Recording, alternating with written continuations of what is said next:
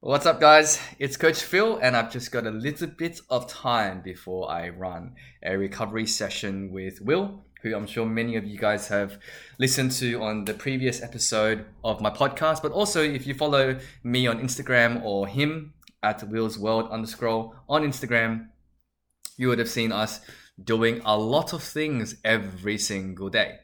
Anyway, as we were running through our camp these last couple of days, a particular story came back into my mind about why I believe as a man, you have to be striving to be high performing.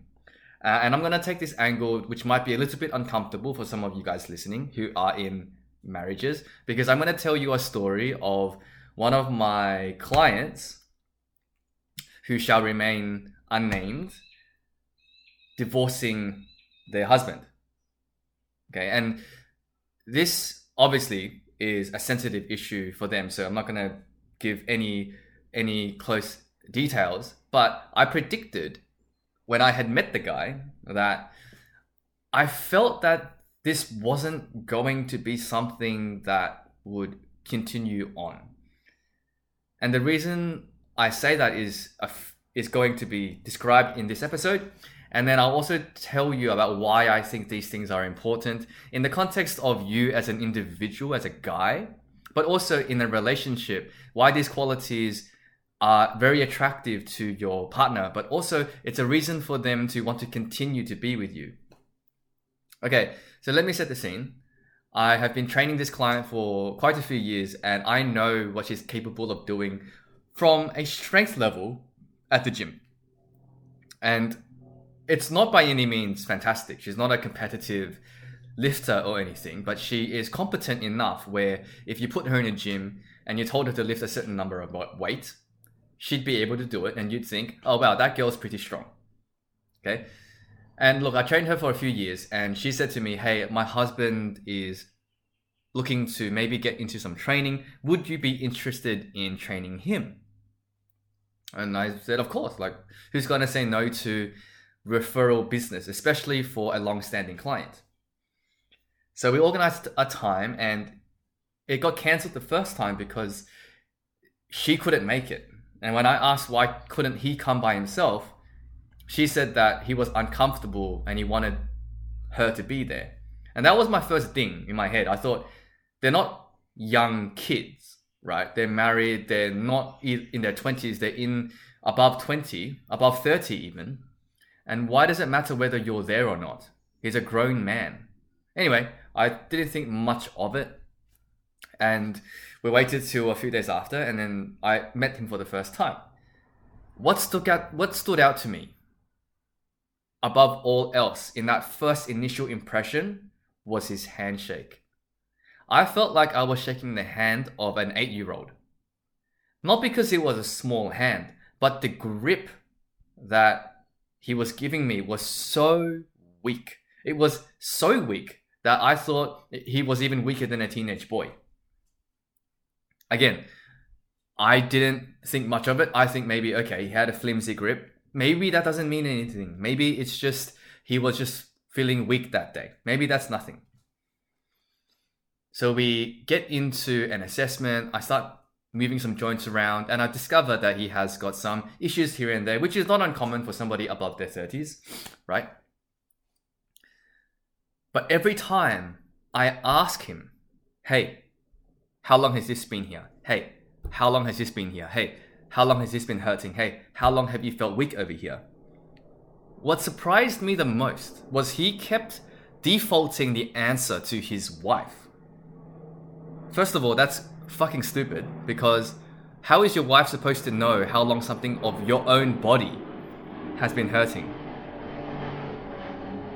If I was having elbow pain and I went to see a physiotherapist and my wife came with me and the physio asked me, hey, how long has your elbow been hurting? And I look at my wife and I say, hey, wifey, how long has my elbow been hurting? Are you fucking stupid? So that was my first weird instance where I thought, what's going on here? Why are you asking your wife about your own body?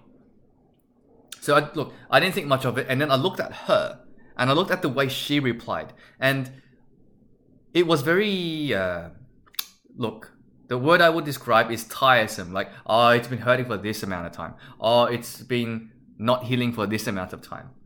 So I could tell that it's something that happens quite often. You wouldn't be so tired of a question if it didn't happen all the time. But this, to me, seemed like it happened all the time.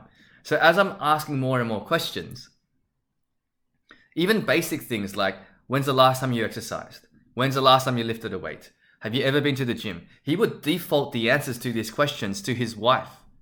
And even she would look at me and look at him and say, how am I supposed to know what you've done in the past? I'm not with you every single day, right?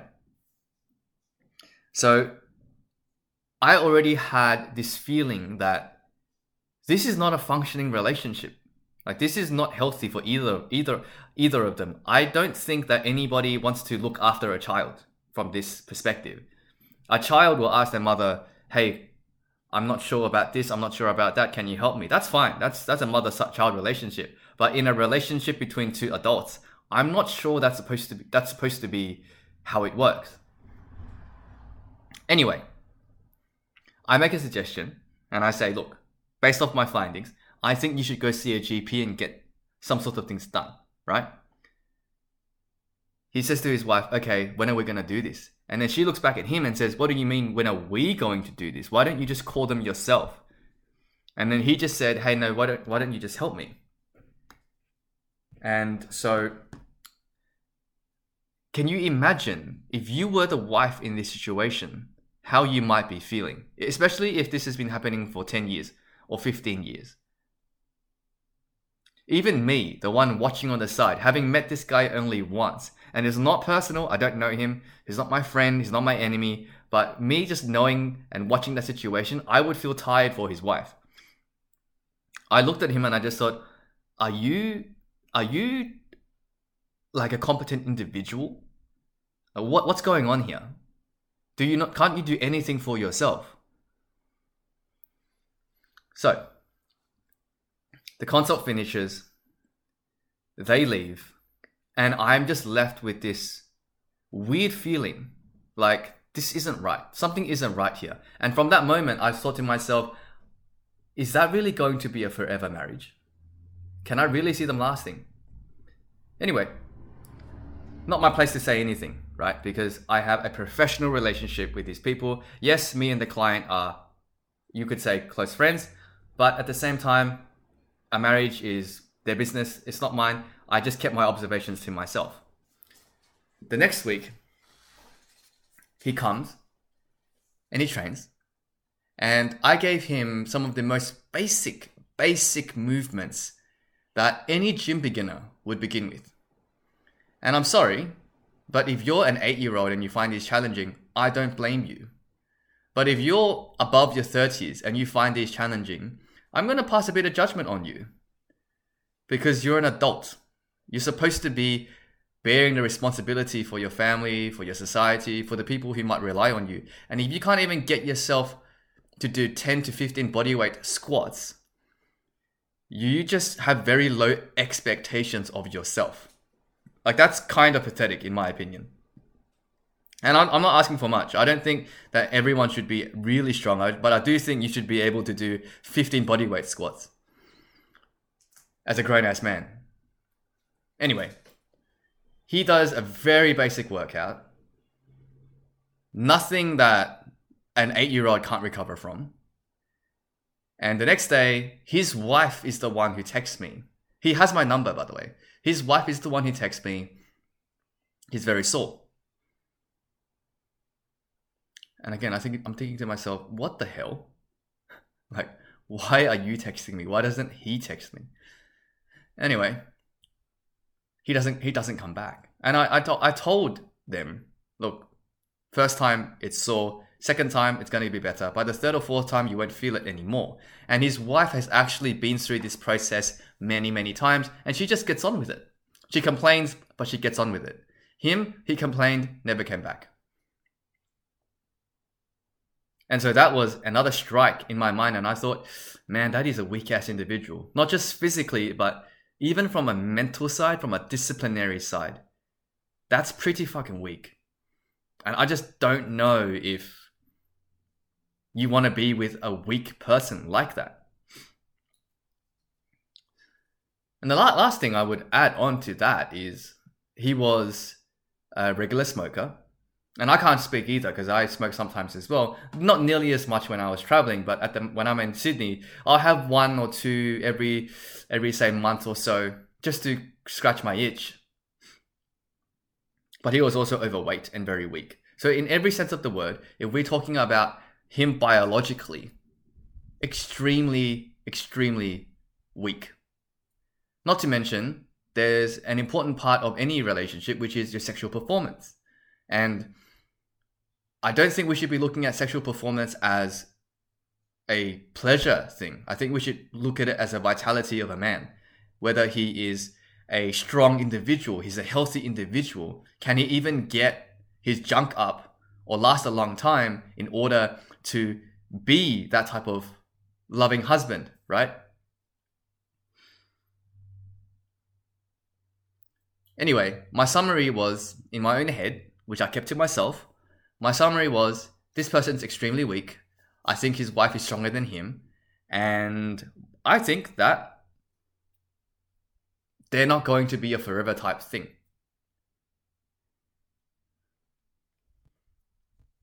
Anyway, a couple of years later, before I go for my trip, she calls me one day.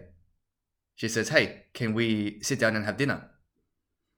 And, you know, when your client calls you to sit down and have dinner, you know something's up, right? You know something is going on, something out of the ordinary. And she breaks me the news that she's going to be leaving her husband. I'm thinking to myself, I saw this coming. And when I asked her, like, are you okay? Are you sure about this? A marriage is sacred. Are you sure?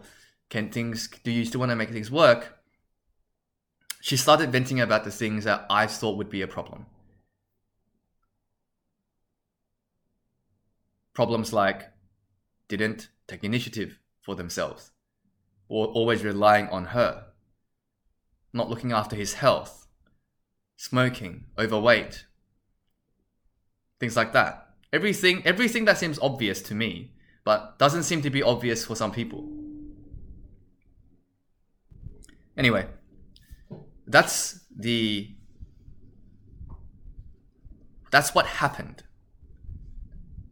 Now I'm going to go through why I think these factors that are listed from before, or his problems, were important. The first one is there's a lack of leadership. And when I say leadership, I don't mean that you want to be the leader of a company or the leader of a team. You want to be a leader in your own freaking life. All that means is make your own decisions, think for yourself, do things for yourself. If you want to go somewhere, go there. Don't wait and ask your wife whether you need permission. Don't ask for her to come with you. If she needs to be there for some reason, of course, and yeah, of course. But if it's like what you want to do, you should just go and do it. And in the context of a relationship, I'm not saying that the man has to lead the relationship all the time, but at the very least, let's make it 50-50. Lead the relationship, make plans, make sure that she feels looked after sometimes. It shouldn't be her always looking after you. So there was a lack of leadership. And eventually, if you, not just male to female dynamic, even in a team, in a business, if the owner, who's supposed to be the leader, if they don't perform and they're flimsy and the staff feel that there's no leadership, they generally leave too. So it's not just in the romantic setting, but it's also in a professional setting. And this guy just wasn't showing any of it. Number 2, lack of accountability. When you let yourself go like that, when you're overweight, you're constantly smoking, you're so weak, like incredibly weak, so embarrassingly weak. That just shows to me that you lack accountability. You're not accountable for yourself. You don't take responsibility for who you are, what you're going to become, or what you're becoming right now. And that's hard to be around, not just as a partner, but also as a friend. I can't watch my friend slowly become obese before I say something. And if he waits for me to say something, that's a hard friend to have because he's not saying it himself. So it showed a lack of accountability and a lack of discipline on his part.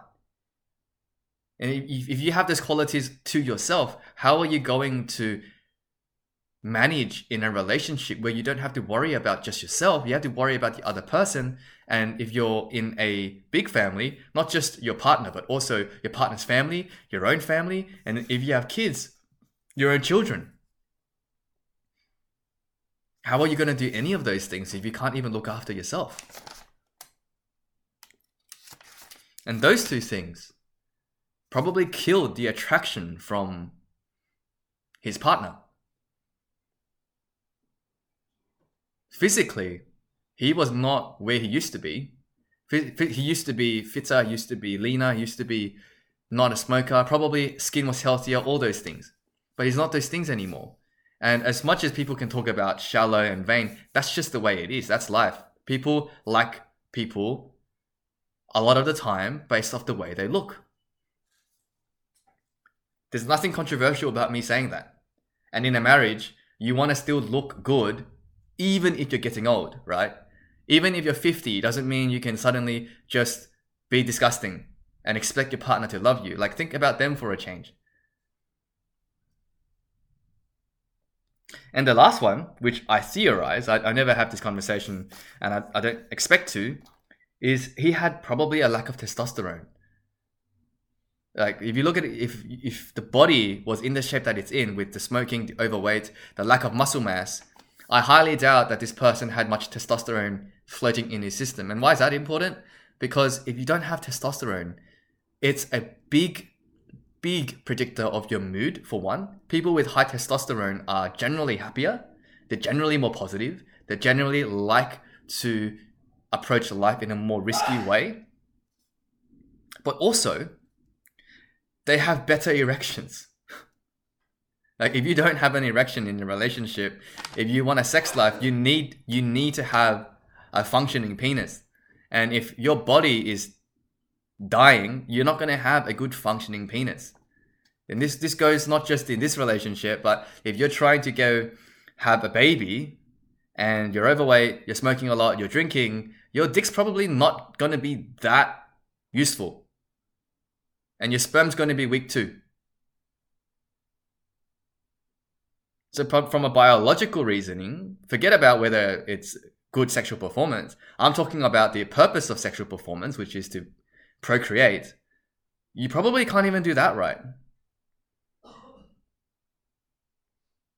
So if you combine all these factors together, it's really, really obvious to me that just don't do those things at the very least, and you won't have to worry about as much in your relationship. And obviously there's other things like money and values and whether you want to have the same vision of your relationship together. I get that. That's a mindset thing. But these are just core basics. Basics that will probably, you don't want to be a problem. So you can address the more important things like, are we going to have a child? How are we going to raise our family? How are we going to sort out our finances? These are all things that you can worry about after the initial basics are taken care of.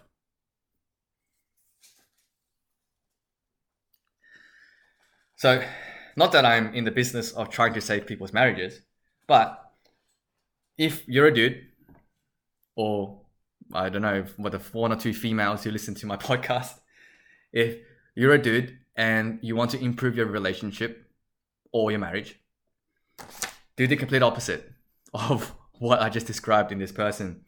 Look after your health, okay? Maintain a decent, fit body. Be strong. Be fit. Don't drink too much alcohol. Right? If you're really disciplined, just stop drinking alcohol altogether. It's not really a drug that you need in your life.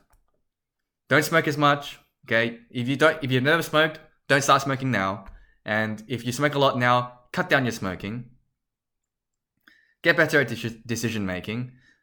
Go make your own decisions. Okay, think for yourself. Go do things. Go pursue the life that you want. At the very least, don't hate your life. And take ownership and leadership in your relationship. Don't default all your questions to your partner. If you make her do all the decisions, eventually she'll just make the decision to get rid of you. Because what's the point? In a team, you want to work together. You don't want to keep delegating to her. Ask your own questions. Answer your own questions. And sometimes you might even answer her questions for her. You might, depending on whether she wants your help. And I feel like if you're able to get those basics right, then you can worry about other things, like how you can raise a family, how you can make more money together, how you can set up yourself and live the life that you want to live. But without those basic things, I just find it very hard for a marriage or a relationship to function in the way that it's supposed to, which brings happiness and peace to both parties involved. Thanks, guys. I'll see you next time, where we will recap the final week of the men's performance camp with Will.